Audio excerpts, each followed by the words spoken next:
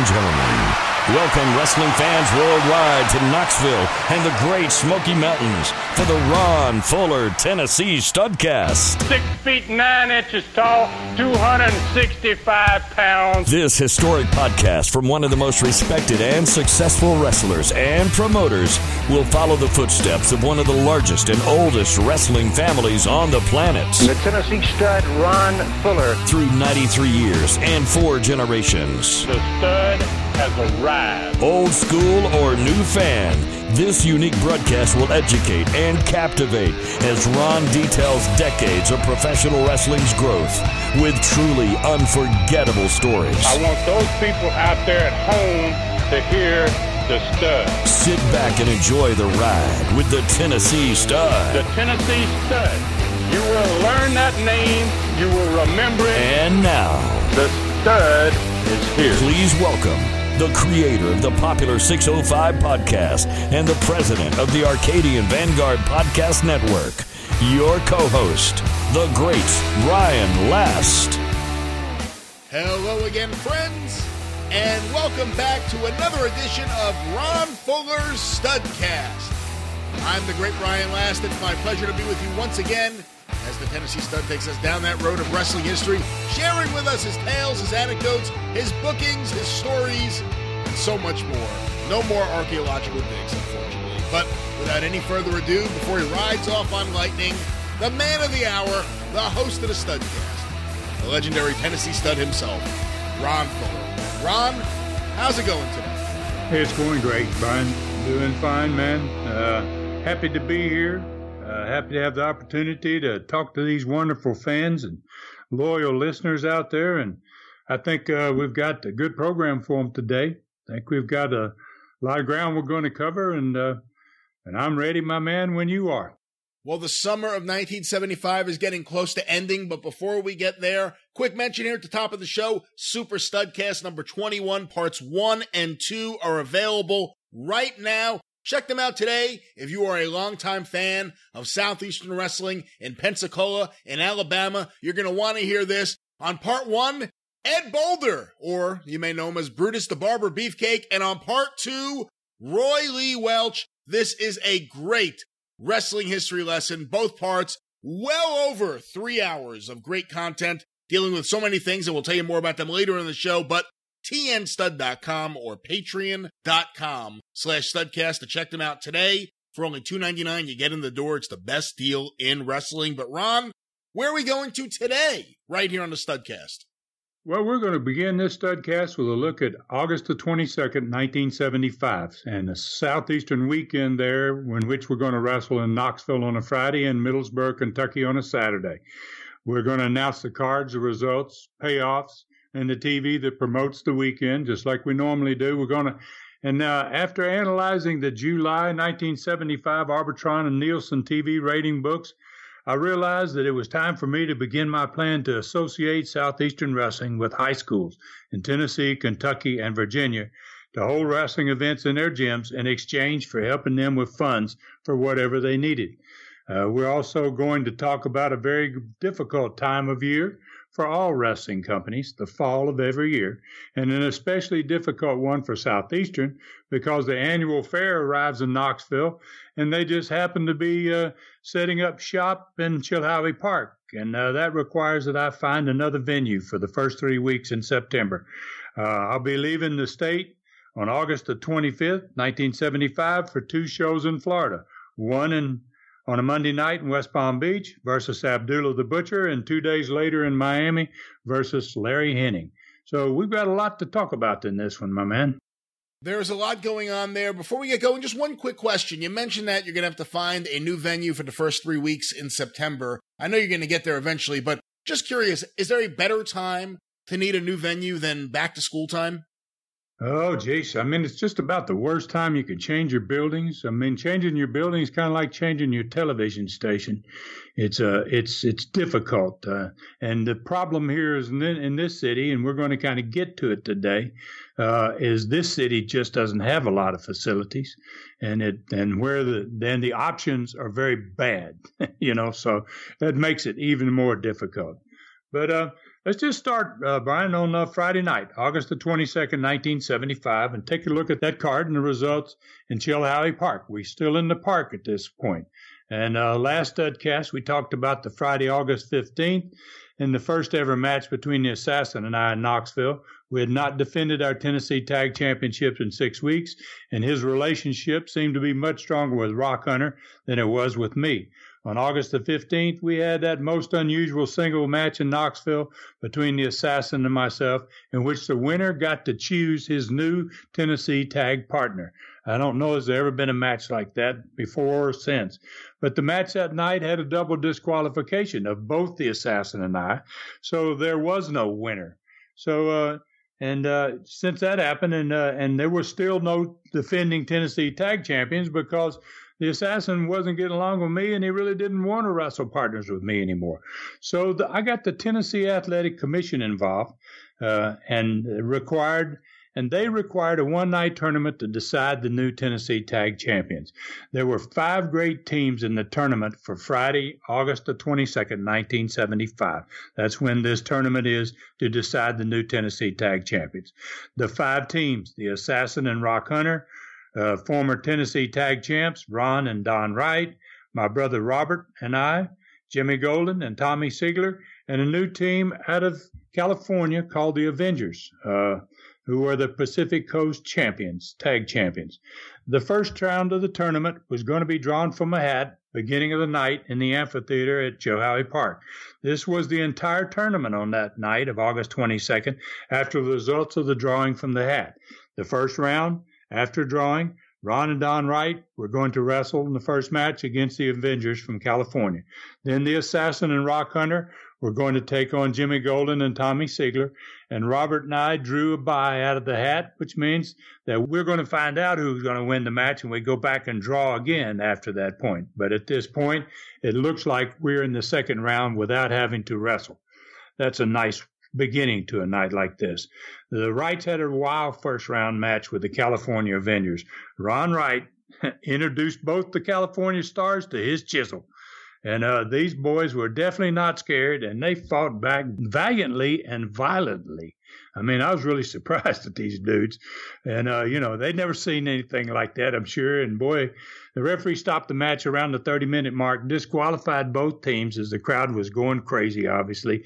And I had tried my best to limit Ron Wright and his use of the chisel, but there were not going to be many matches on this card because it's a tournament, and there were only 5 teams in it. So I kind of turned him loose that night. I said, Ron, do what you want. Oh, boy, probably shouldn't have done it, but there was so much blood that I thought I wasn't going to be able to use the video. We were videoing the match. I thought it's so bloody, I don't think we're going to be able to use any of it. And that's why I named this Studcast, this particular episode, The Chisel Returns. And the photo comes with each episode is a photo of that infamous chisel. So if fans want to get an opportunity to see what that chisel looks like, and if they go to tnstud.com, for instance, to get their podcast, their Studcast, they're going to be able to find it there. And I'm sure it'll be in other locations where they find it as well. But if you've never seen it, this is your chance. but be warned, it's not pretty. I've got the picture of the chisel there, and I think fans will find it fascinating, if not horrifying. So it was such a great match that I decided to return it the following Friday night. These 2 teams really had a war, and the crowd just really, really loved it. The other first-round match saw the Assassin and Rock Hunter get a win over Jimmy Golden. And Jimmy's in his actual last Southeastern match for quite a while. And his partner, Tommy Siegler, obviously, he and Jimmy are eliminated from the tournament. But both the Wrights and the Avengers from California disqualified in the first round. There was only the finals remaining after Golden and Siegler had been eliminated. So Robert and I are going to face the Assassin and Rock Hunter in the finals for the Tennessee Tag Championship. This match lasted almost an hour and left all 4 of us exhausted. It had a very controversial finish, making the Assassin and Rock Hunter the new champions, but still with such controversy that it left the Tennessee Athletic Commission having to order another 3-team tournament with the new Tennessee champions, the Assassin and Rock Hunter, having to defend against the other two teams 2 weeks later on Friday, September 5th. So the Tennessee Athletic Commission is highly involved in this particular week of wrestling there. The gross house for Friday, August 22nd, 1975 was 3,700 fans for an $11,100 gross and a total payoff of $3,100. The first match participants, the Wright brothers and the New Avengers, had to work only once, and they got $225, along with the referee, same thing. And again, I did not take a payoff. Jimmy Golden, Tommy Siegler, Robert, who only worked once, and the Assassin, and they all got. I paid these three guys $300, and I gave the Assassin and Rock Hunter $500 each because they had wrestled twice. They were the only guys on the card that had wrestled twice.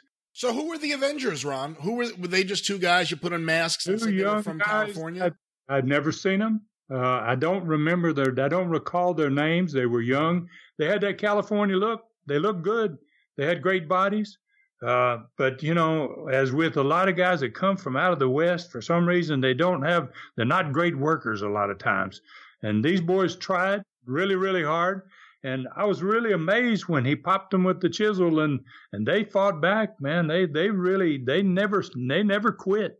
I really got a lot of respect for them. And I said, you know, I was looking for another team anyway. So I was going to keep them for at least another week, to have another week's to look at them. So I just went ahead and rebooked that tag match because the crowd had just loved it. And I did have the video, and I was going to be able to use it the following week. The following night, we're in Middlesboro, Kentucky, and we'd never been there on a Saturday. This time it's on a Saturday night. And this was the card there, Tony Peters versus Rick Connors in a 15-minute draw. Dean Ball lost to Les Thatcher. Sputnik Monroe beat the former Inferno, Rocky Smith. Tommy Siegler and I beat the Assassin and Rock Hunter. Crowd was about 1,200. It was the largest crowd yet in Middlesboro, and I felt very good about that. The gross was $3,600, and the total payoff was about $1,000, a little over $1,000. Bottom guys, Ball, Peters, Connors, the ref got $65, and the top guys all got $135. I didn't take a payoff again. For the 2-day weekend, bottom guys made about $300, and the top guys were very happy with anywhere from $435 to over $600 for their weekend, depending on how many times, obviously, they worked. So it's a pretty darn good weekend, considering you're right at the end of August. School is about to start, and I was pretty happy with it. So let's take a look at the television. On Saturday, August 16th, that is the Saturday before this tournament that we're talking about, and this is how that television was put together to promote the 5-team tournament on August 22nd. We know who was wrestling on the card. We've already talked about that. But now let's hear how we promoted it. There were 5 teams in the Tennessee Athletic Commission ordered one-night tournament to find the new Tennessee Tag Champions. For the first time ever in Southeastern Wrestling, there were 4 tag matches on this one TV show. This is obviously because there's a one-night tag tournament. Tag matches are always exciting, and this was a tag tournament all night. There's going to be nothing but tags, and the next Friday night, that's what's going to be, is all tags. So I just said, let's put 4 tag matches for the first time ever on television. So fans that came to the studio, and obviously those at home, were treated that day to something special. Les opened the show at the set with the Tennessee tag belts that were the emphasis of the entire program, obviously. He briefly explained what had happened the night before, where there was no winner in deciding who the new champions would be. He explained the Tennessee Athletic Commission idea of a one-night tournament to decide the new champions and threw it to the ring for the first match. The heel team of Sputnik Monroe and Tony Peters were introduced first because they were already in the ring. Their opponents came into the studio with a tremendous roar. They were the only team in the tournament who had been former Tennessee Tag Champions, and that was Ron and old Don Wright. The hometown heroes got a loud shout out over Tony Peters and the great Monroe, and they got a great victory too over Tony Peters. And Sputnik had carried most of that match. Thank goodness I had a guy like Sputnik in that match, because he was so good at knowing how to get things done, and he really got it done in this match. So Ron and Don, they took the first interview segment with Ron Wright, sitting there sharpening his chisel at the set with Les Thatcher, while his younger brother Donnie stood behind him and did some rare talking. Donnie was actually, when they started the interview and Ron's sitting there, he didn't say anything about filing his chisel, but, I look in from upstairs in the control room and I go, has he got his chisel out there? So I think Les is seeing the same thing I am. So Les kept asking Ron Wright what he was doing, as I guess thousands of fans watching must have been asking themselves out there. So Ron Wright just kept ignoring Thatcher and telling Donnie to just keep talking. When Ron was ready, he placed the chisel on his hand, smiled up at Donnie, who's standing behind him, and he says, I'll take it from here. And then he started, and as I can remember, it went something like this. He said, Les Thatcher, he goes, you know what this here is, don't you? And Les nodded his head, saying, yeah, I know what that is, and I certainly know what it does to a wrestler, and you have no business out here with something like that. So he started on, but Ron cut him off right away. Ron said, of course you know what it is, 'cause I've split your head with it many times, and this here's me chisel, and come Friday night, I'm going to be using it quite a bit. That's why I'm out here sharpening it up today, getting it ready for next Friday. So Les started to say something, but Ron stopped him again immediately. Wait just a second, Mr. Thatcher. I ain't done. There are how many teams in this here tournament for next Friday? He asked Les. Les says, 4 other teams and you and your brother, Ron. That's all I need to know. He stops him again. I don't believe nary a team in this here tournament has ever wore these belts before, like just me and old Donnie here have. Is that right, Mr. Thatcher? He asked, glancing at Les. Les said, yes, but I don't think you should be out here with that in your hand. Les is still focused, as I was, on that darn chisel on Ron's hand. So Ron glances up at it, and he says, that ain't none of your business, and you can keep your mouth shut the rest of this interview. So me and old Donnie here is going to spill lots of blood next Friday night down there at Chilhowee Park. Not just one team's blood, but maybe 4 teams' blood. That could be a total of 8 people. And then he looked up at Donnie standing behind him as if he wanted to verify that his math was correct. And I laughed in the control room. My gosh, here goes Ron. So and he continues. And that's why I'm here sharpening my chisel today, because I ain't never hit 8 people with this here thing in one night. Me and old Donnie here ain't held these Tennessee tag belts in quite a spell, he said, pointing at the tag belts on the desk in front of him. And we're the only bona fide Tennesseans in this tournament, and I've already ordered at least 5 ambulances to be sitting and waiting for the bloody bodies of our opponents to be carried out to them come next Friday. We ain't a-stopping, Donnie, till it's all over, and them belts right here in front of us are around our pretty little waist at the end of it. So, and then he says something like, Mr. Thatcher, what next Friday is? He asked as Les rolled his eyes and said, no, Ron, I don't. And so Ron just continued, it's National Dog Whooping Day, Ron said. And me and old Donnie here ain't never failed to celebrate it. And this here time we got the best reason ever. We're going to finally be Tennessee tag champions again. 'Cause of me chisel, they going to be putting more stitches and heads down at the local hospital than the Flag Factory stitching up Old Glory over there on Kingston Pike. And the studio audience popped, and so did I, be honest with you, in the control room upstairs. I could always depend on Ron Wright to get a TV show off in the right direction, and he certainly didn't disappoint me on this particular Saturday. This was one of the few TVs that we had not done any video from the night before matches. I thought 4 tag matches under the circumstances would be plenty on the program. The next tag was the New Hill team from California called the Avengers. I called them the Pacific Coast Tag Champions, and that's what they said they were. I'm not sure they were, but, I didn't care, and I didn't think there would be anybody in Knoxville that would know. So I had just met Roy Shires, the San Francisco promoter, the year before at the NWA meeting. And I did not go to the 75 NWA meeting because it was in August, and I was digging artifacts in my short archaeological career and trying to get my new wrestling company off the ground. Mr. Shires was kind enough to think of me when he had a new tag team and no spot for them. I told him to have them call me, and when he did, I said I could use them for only 2 weeks in case they bombed like my last heel team, Cowboy Parker and Ken Dillinger. This team looked good body-wise, as was the case, as I said earlier, because they were out of the West. But there's a lot more to being a good worker than just having a good body. They were young and gung-ho, and I came up with a good tag team type of finish that they both loved. They didn't even have their own finish.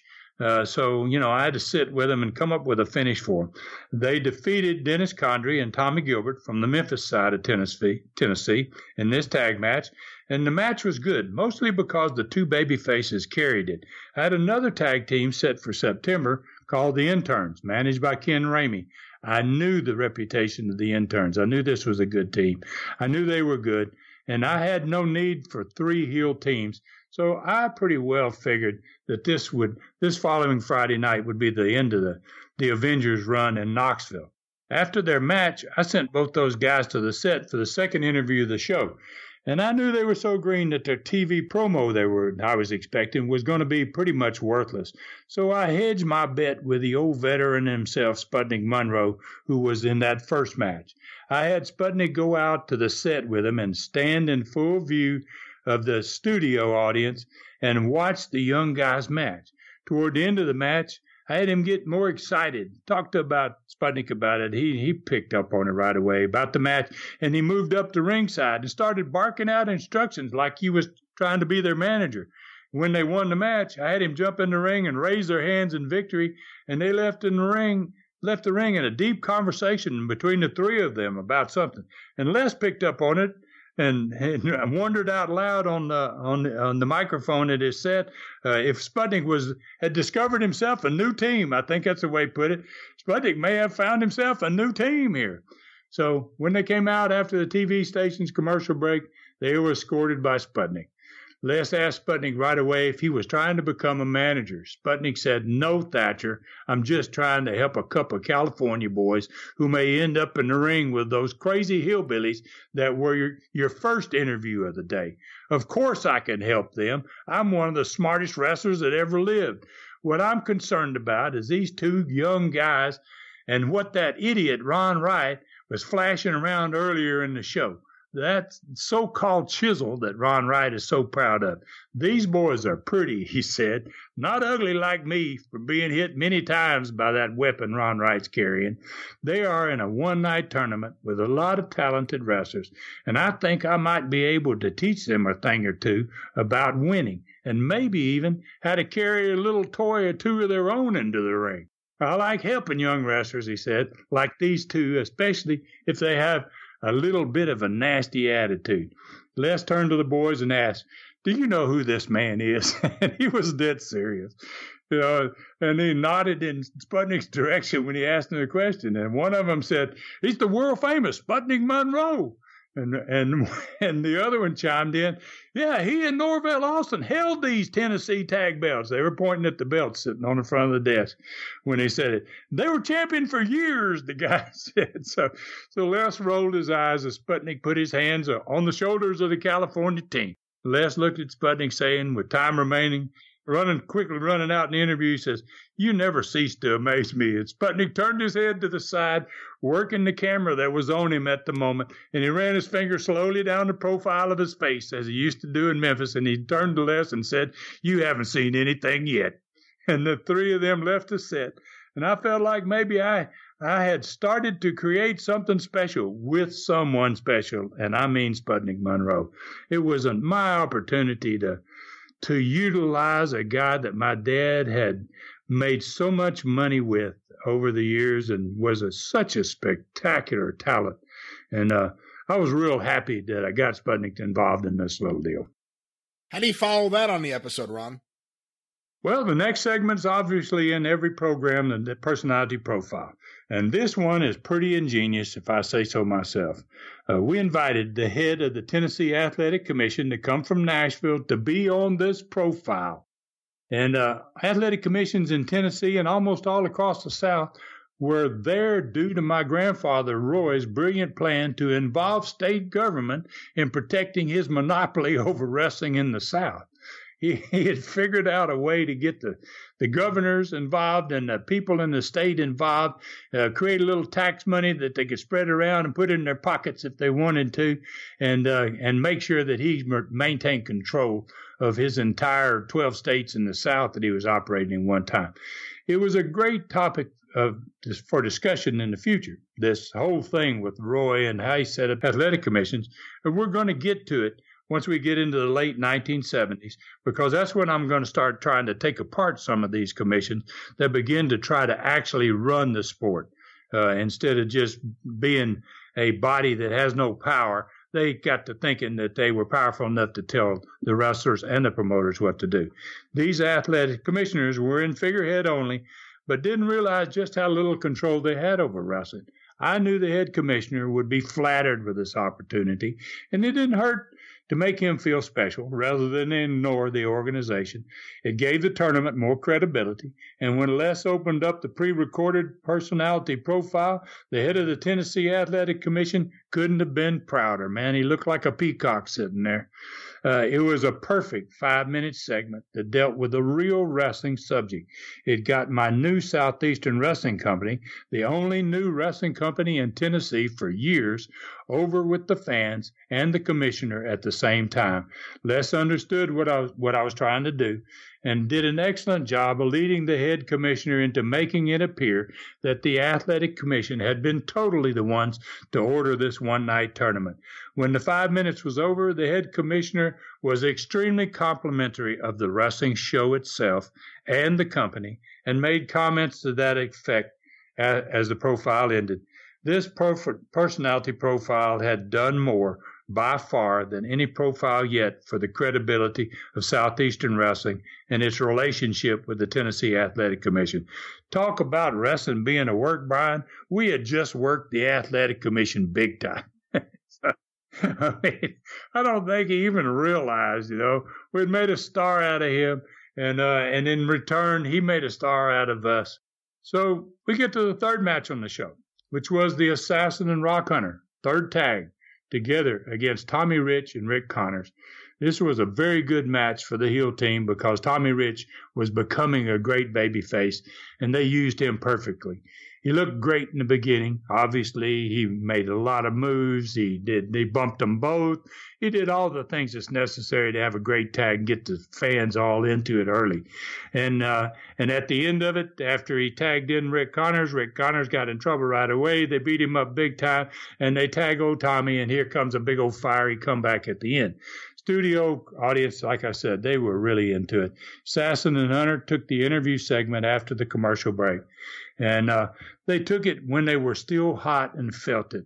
I love to put guys on interviews immediately following their matches because their interviews were always better that way, I thought. They carried that spark from the match to the set, and they lit it up that afternoon. I had them say what I would have had I still been a heel.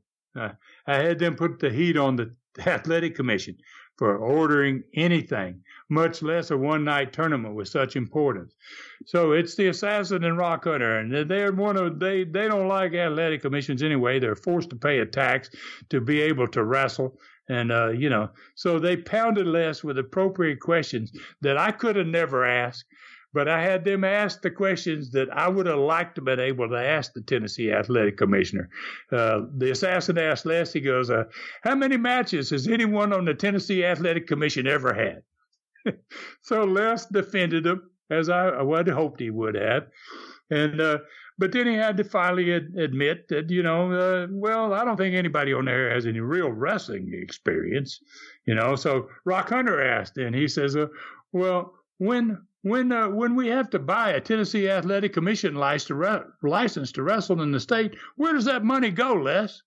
And again, Les did his best to defend the Athletic Commission, but the boys in the dressing room and in the back had to be getting a big laugh out of that question. They ended up guaranteeing both the Assassin and Rock Hunter a victory in the tournament, and also guaranteed to be better representatives of the state of Tennessee as champions than anyone on the Tennessee Athletic Commission could ever be. The boys in the back loved the interview, and I was sitting up top there watching it all in the control room, and I loved it as well. How did the athletic commissioner respond? Well, actually, he hung around to watch the whole show, but I never got to speak to him afterward.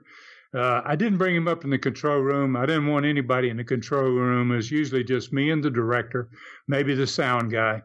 And I liked that because I could talk and say anything I wanted to.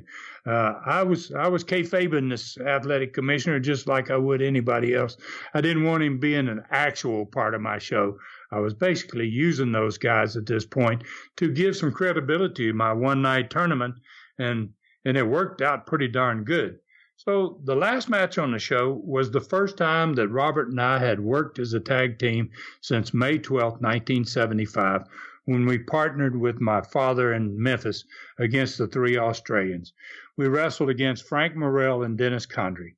I had the Assassin and Rock Hunter go out to the set with Les after our match started. They were there for the finish, which neither of them had ever seen. The studio was into the match from beginning to end.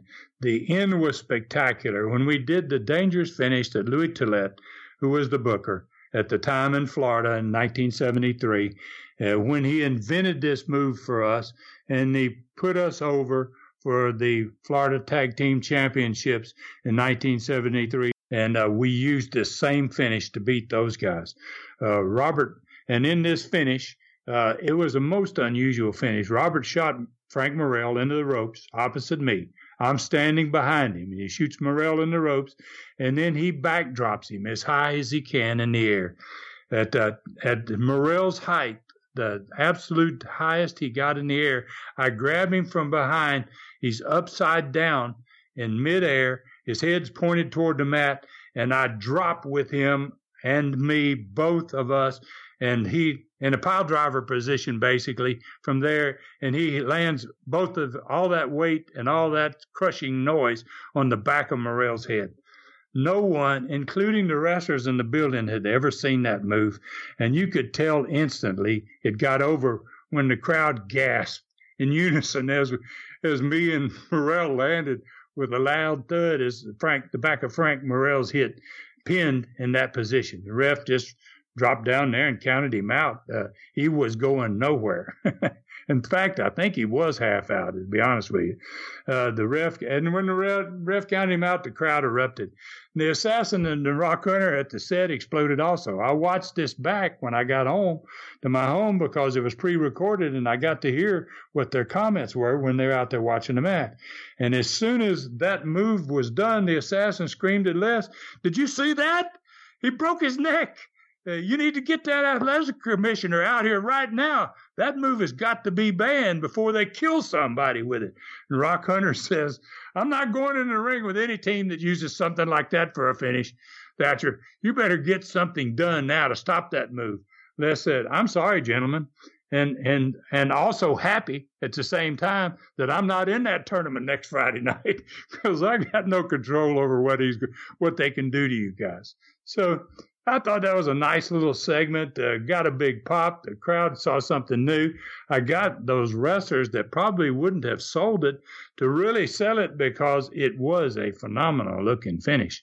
So Rob and I had returned to the dressing room after the finish, and the Assassin and Rock Hunter, Dennis Condrey, and the referee carried Frank Morrell back to the dressing room.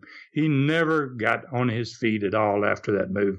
The crowd was still buzzing after the finish, and that we had just used when we arrived at the set with Les for the last interview of the show. Les opened up with a question for us right off the bat. "Where did you guys learn to do that? And how many wrestlers have you injured with that move?" And we explained how it was invented, the small number of times we had used it, and that we had used it only in the pursuit of a championship. And we kept championship, tag team championship. We reminded every one of the four teams in the upcoming tournament that this was for the Tennessee Tag Championship. We pointed at the belts on the front of the set that had been there all day and reminded fans that Ron Wright was wrong earlier in the show when he talked about he and his brother being the only bona fide Tennesseans in this tournament. We were, Rob and I, bona fide Tennesseans at birth, and were destined to be the next tag champions. That we intended to showcase that move today and had no qualms about using it again to win the titles next Friday night. We had planned on beating this guy today on TV with it, and we're going to use it again next Friday night. I had my doubts about how good I could make this TV show earlier in the week, but now, after ending it in this way, I felt really good about what we might see in that beautiful amphitheater the next Friday night. Well, before we go any further, Ron, let me stop you here and let's take a quick break and hear a little bit about the latest Super Studcast, this being Super Studcast number 21, Part 1, over 90 minutes with Brutus the Barber Beefcake, and Part 2, over 90 minutes with Roy Lee Welch. Super Studcast are always filled with information and history, and in most cases go well beyond 3 hours in length. Super Studcast number 21 is a perfect example of a horse race that covers a lot of ground in a short period of time. At tnstud.com or patreon.com/studcast. 3 hours never flew by so fast when Brutus the Barber Beefcake and Ron's cousin and former United States Junior Heavyweight Champion Roy Lee Welch tell their unique stories. Every star has a story. Ed Leslie wrestled under many names with many partners, like the man who would become Hulk Hogan, but never discovered himself until he took up the barber shears in the WWF. His story is spellbinding. Roy Lee came from a wrestling family, as did the Stud, but his story involves the Atlanta Wrestling War from the inside, the beginning of southeastern Pensacola, and the training of wrestlers such as Brutus the Barber Beefcake, Hulk Hogan, and Arn Anderson at tnstud.com or patreon.com/studcast for only $2.99. There's no better way to learn wrestling history than listening to the 21 fantastic Super Studcast now available. There you hear it, the latest Super Studcast number 21, parts 1 and 2, well over 3 hours with Brutus the Barber Beefcake as well as Roy Lee Welch.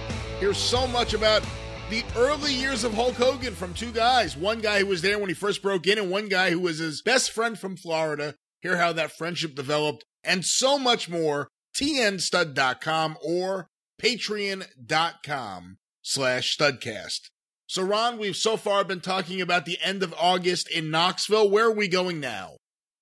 Well, we're going to change directions entirely. We're going to go back in time to find some ideas from the past for the future of Southeastern wrestling. Let's start with a very valuable lesson I learned when given the opportunity to be the local promoter of West Palm Beach for the Florida Territory in May of 1971. I learned, obviously, all kinds of valuable promotional tools to operate a large city, but my most important discovery during this young point in my life in which I'm trying to learn the business was made entirely on my own. I was also given the opportunity when I was sent to live in West Palm and to run the West Palm Beach's auditorium every Monday night to run occasional spot shows off the local television station Signal, where the Championship Wrestling from Florida wrestling show was seen each week. Most of these spot shows were run in National Guard armies that were very prevalent across the state of Florida in cities like Fort Pierce, Belle Glade, and Fort Lauderdale, where I was running them. I was responsible for setting up and running the entire event for those. These armies were usually very small, with limited seats for fans, sometimes with even no bleachers. They rarely had showers, and on occasion only one dressing room for everybody to dress in. The best thing these armies had going for them was cheap rental rates. I had great success running these armies and was getting noticed by Eddie Graham and others in the office in Tampa for the houses I was producing, but I was very limited in creating large crowds because of the army's size and their poor seating arrangements. As my promotional skills developed, these buildings were just too small, and I wanted badly to produce huge numbers for the spot shows I promoted. It forced me to find a better way than what previous promoters in Florida had discovered, to think outside the box. It was also going to benefit me most years later when I created Southeastern Wrestling. Thinking outside the box was just that.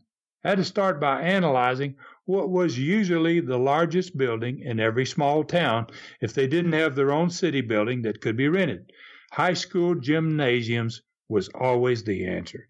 But most high school gyms could not be rented because schools were very leery of damage to their gyms.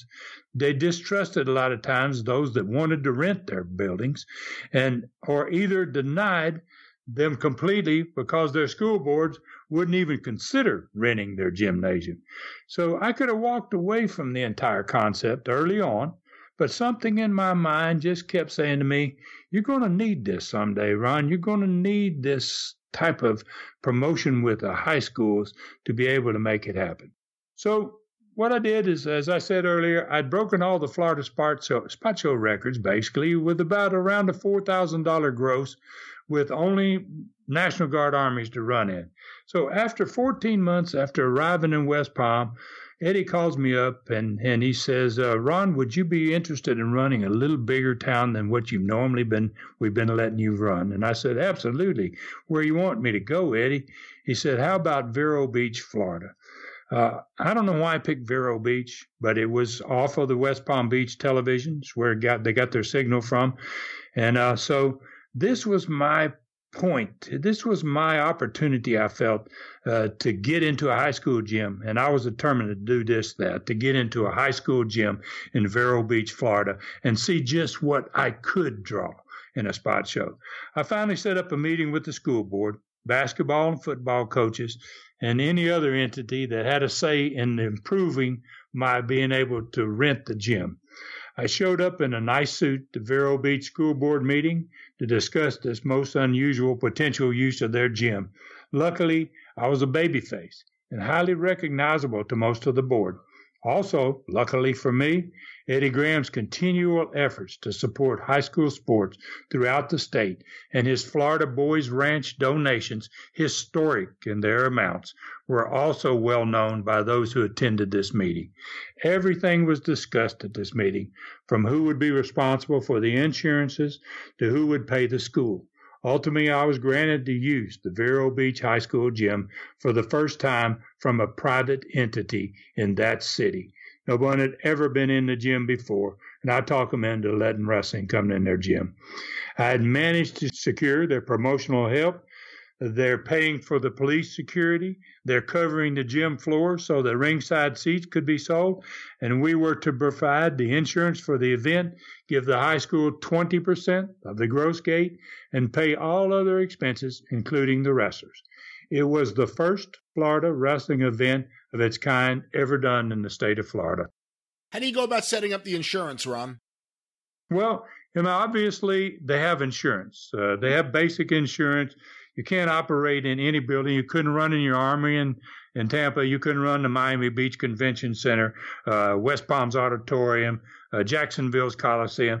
There's insurance required that you have, liability insurance in case somebody gets hurt, insurances that covers the building. All of that is already in place. So it's pretty simple. You've got the policy. You just add an addendum and you add Vero Beach to that policy. And, it was pretty darn inexpensive. Once the numbers were shaken out, Eddie thought that was going to cost a lot. Once he found out, it was it's going to cost $75 for the insurance.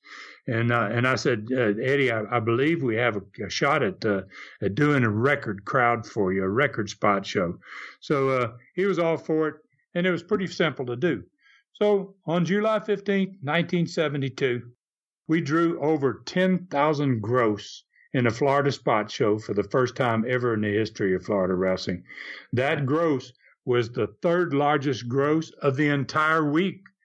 And not just, you got to think in the entire week, you're running Miami and Tampa and West Palm and Jacksonville and Tallahassee and Fort Lauderdale, all of these big cities. And the third largest gross for the entire week was a spot show that I ran in Vero Beach. Eddie, my father, and every wrestler on the card that night was just truly amazed at the crowd. The building was packed from wall to wall, bleachers both sides, the floor, all the ringside sold out, maybe another 400 people standing behind those ringsiders on the floor that was covered. So more important to me than the wrestlers and Eddie and my father's reaction to it was the school officials. And they were totally blown away by that $2,000 I put in the hands of their principal that night for one night's rental. Not a single thing was damaged in the entire event, and they asked me if I could bring wrestling back just 5 weeks later. I mean, it was a phenomenal success. So it was exactly what I thought it could be. I know we started out this second half, we've started out the show with something that this second half here, that something that maybe doesn't seem like it's related to Southeastern wrestling, but that couldn't be further from the truth. This high school cooperative effort that I proved works in Vero Beach, Florida, was exactly where I was going to start to move with Southeastern wrestling, immediately following analyzing those Arbitron and Nielsen TV rating books in about the middle of August of 1975. I looked at those books. I thought about the schools out there and how they needed the money. I thought about how well this show in Vero Beach, and we did it 3 more times before I left there, by the way, and never drew less than $10,000. And how well it worked in Florida, and I knew it could be even more successful in states like Kentucky and Tennessee, where schools were in even greater need of money. They needed money for everything. And I also thought from those rating books that any small city more than 40 miles outside Knoxville was now ready for Southeastern Wrestling's, even though it was just 12 weeks after we came on the air at WBIR. It was obvious to me at this point that I was being recognized much more when I was walking around town. Everywhere I went, I started to get recognized. So much more since we had been on that 12 weeks on BIR than I had been after being 6 months on the old station that we moved from. I'd recently turned babyface to potentially save money on my $100,000 lawsuit, but this new pursuit of high school partners was going to turn out to be much more significant financially than the lawsuit. I picked a small town to begin in Jellicoe, Tennessee, on the Tennessee and Kentucky border, just 60 miles north of Knoxville, sits right on Interstate 75. It was a pretty ride over Jellicoe Mountain. That's the big mountain you had to cross to get there on the way there, but an absolutely beautiful return trip on that same afternoon, because I came out of that high school with the same thing I did with Vero Beach, with permission from that high school to operate wrestling in.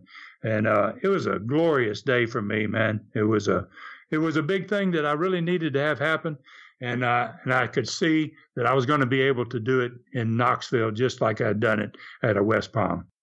Well, this kind of goes back to that first question I asked at the top of the show, which is, if you have to move your building for 3 weeks, is there a better time than the beginning of September? Because it is back to school, and I think crowds would normally be a bit lower, so maybe that is the best time to have a move like that. But what about it? What about back to school time?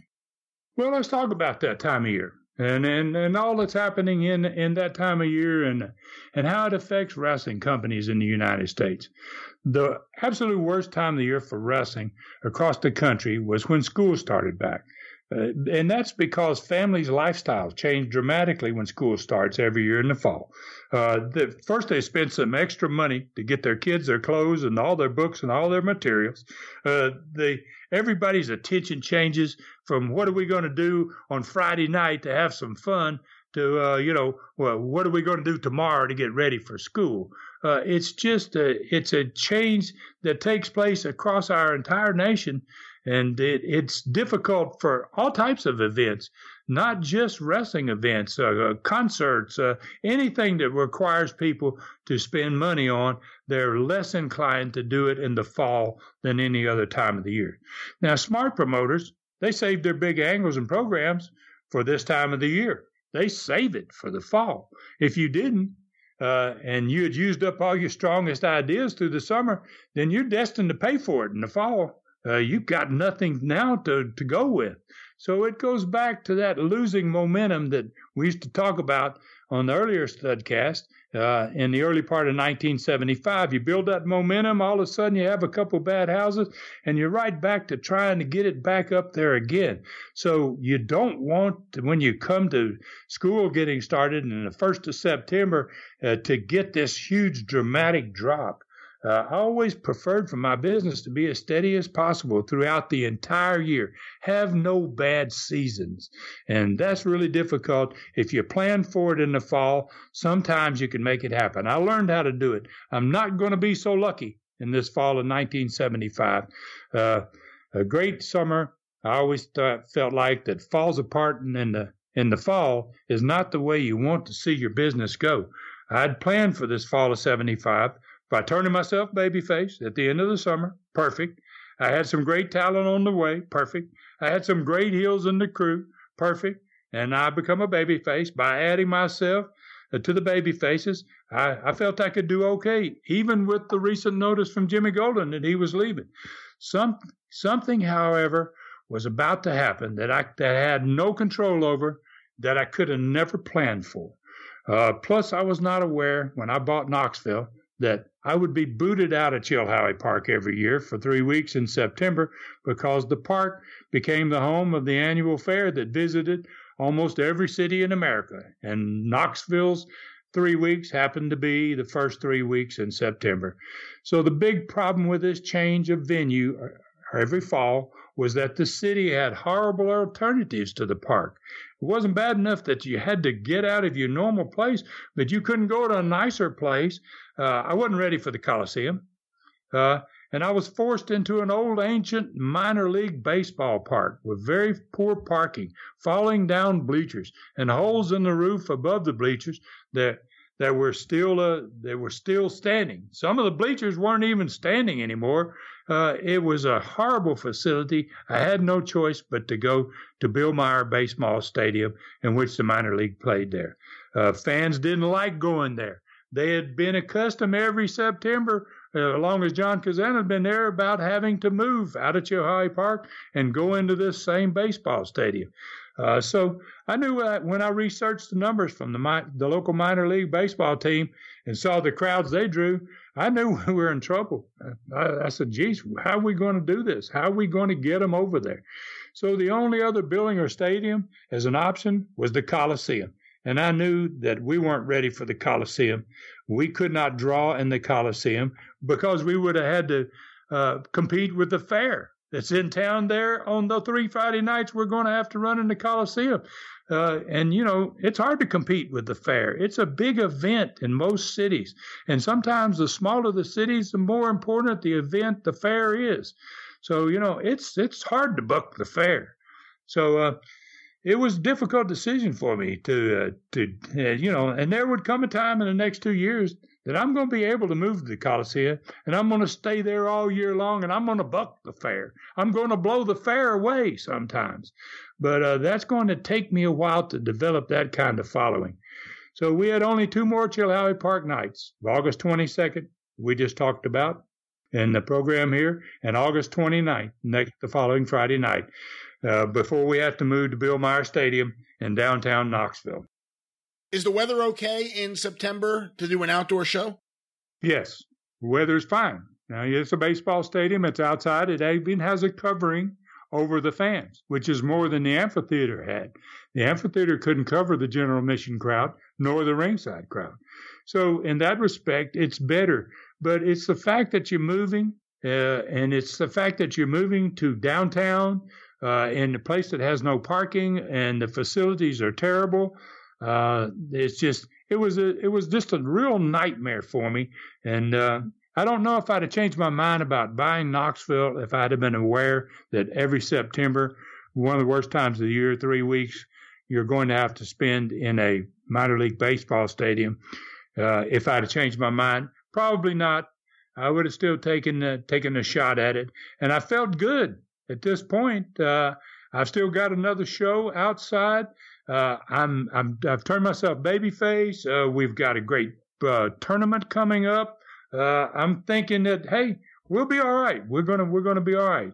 So, in the last couple of minutes here, I want to change the directions again a little bit. I've been traveling, and now I kind of quit traveling. I hadn't been on the road in Memphis. I'd pulled myself away from Memphis and Louisville.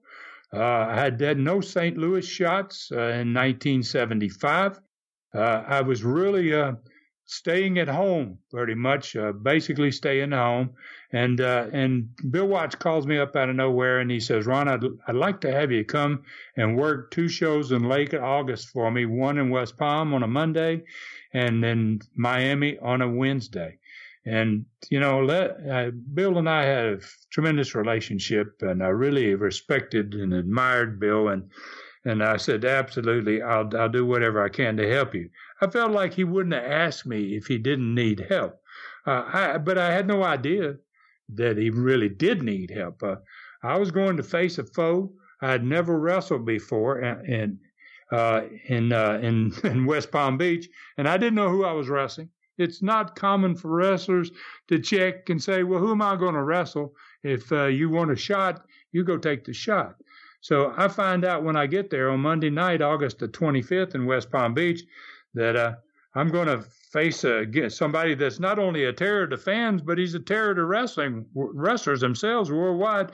I was wrestling Abdullah the Butcher as the main event.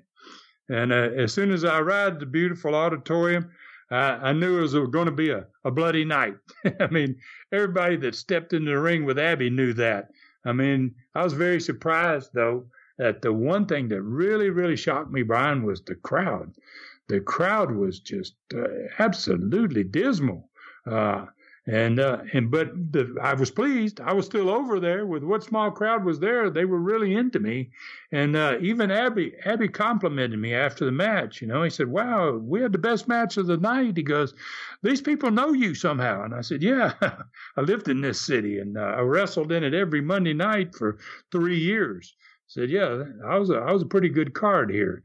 So, everyone who stepped in the ring with Abby, like I said, they knew that they were going to get some blood. And obviously, there was some bleeding by both of us in that match. And the only thing that surprised me, like I said, was the size of the crowd. 2 nights later in Miami, I faced off against another opponent I'd never worked with, Larry Henning.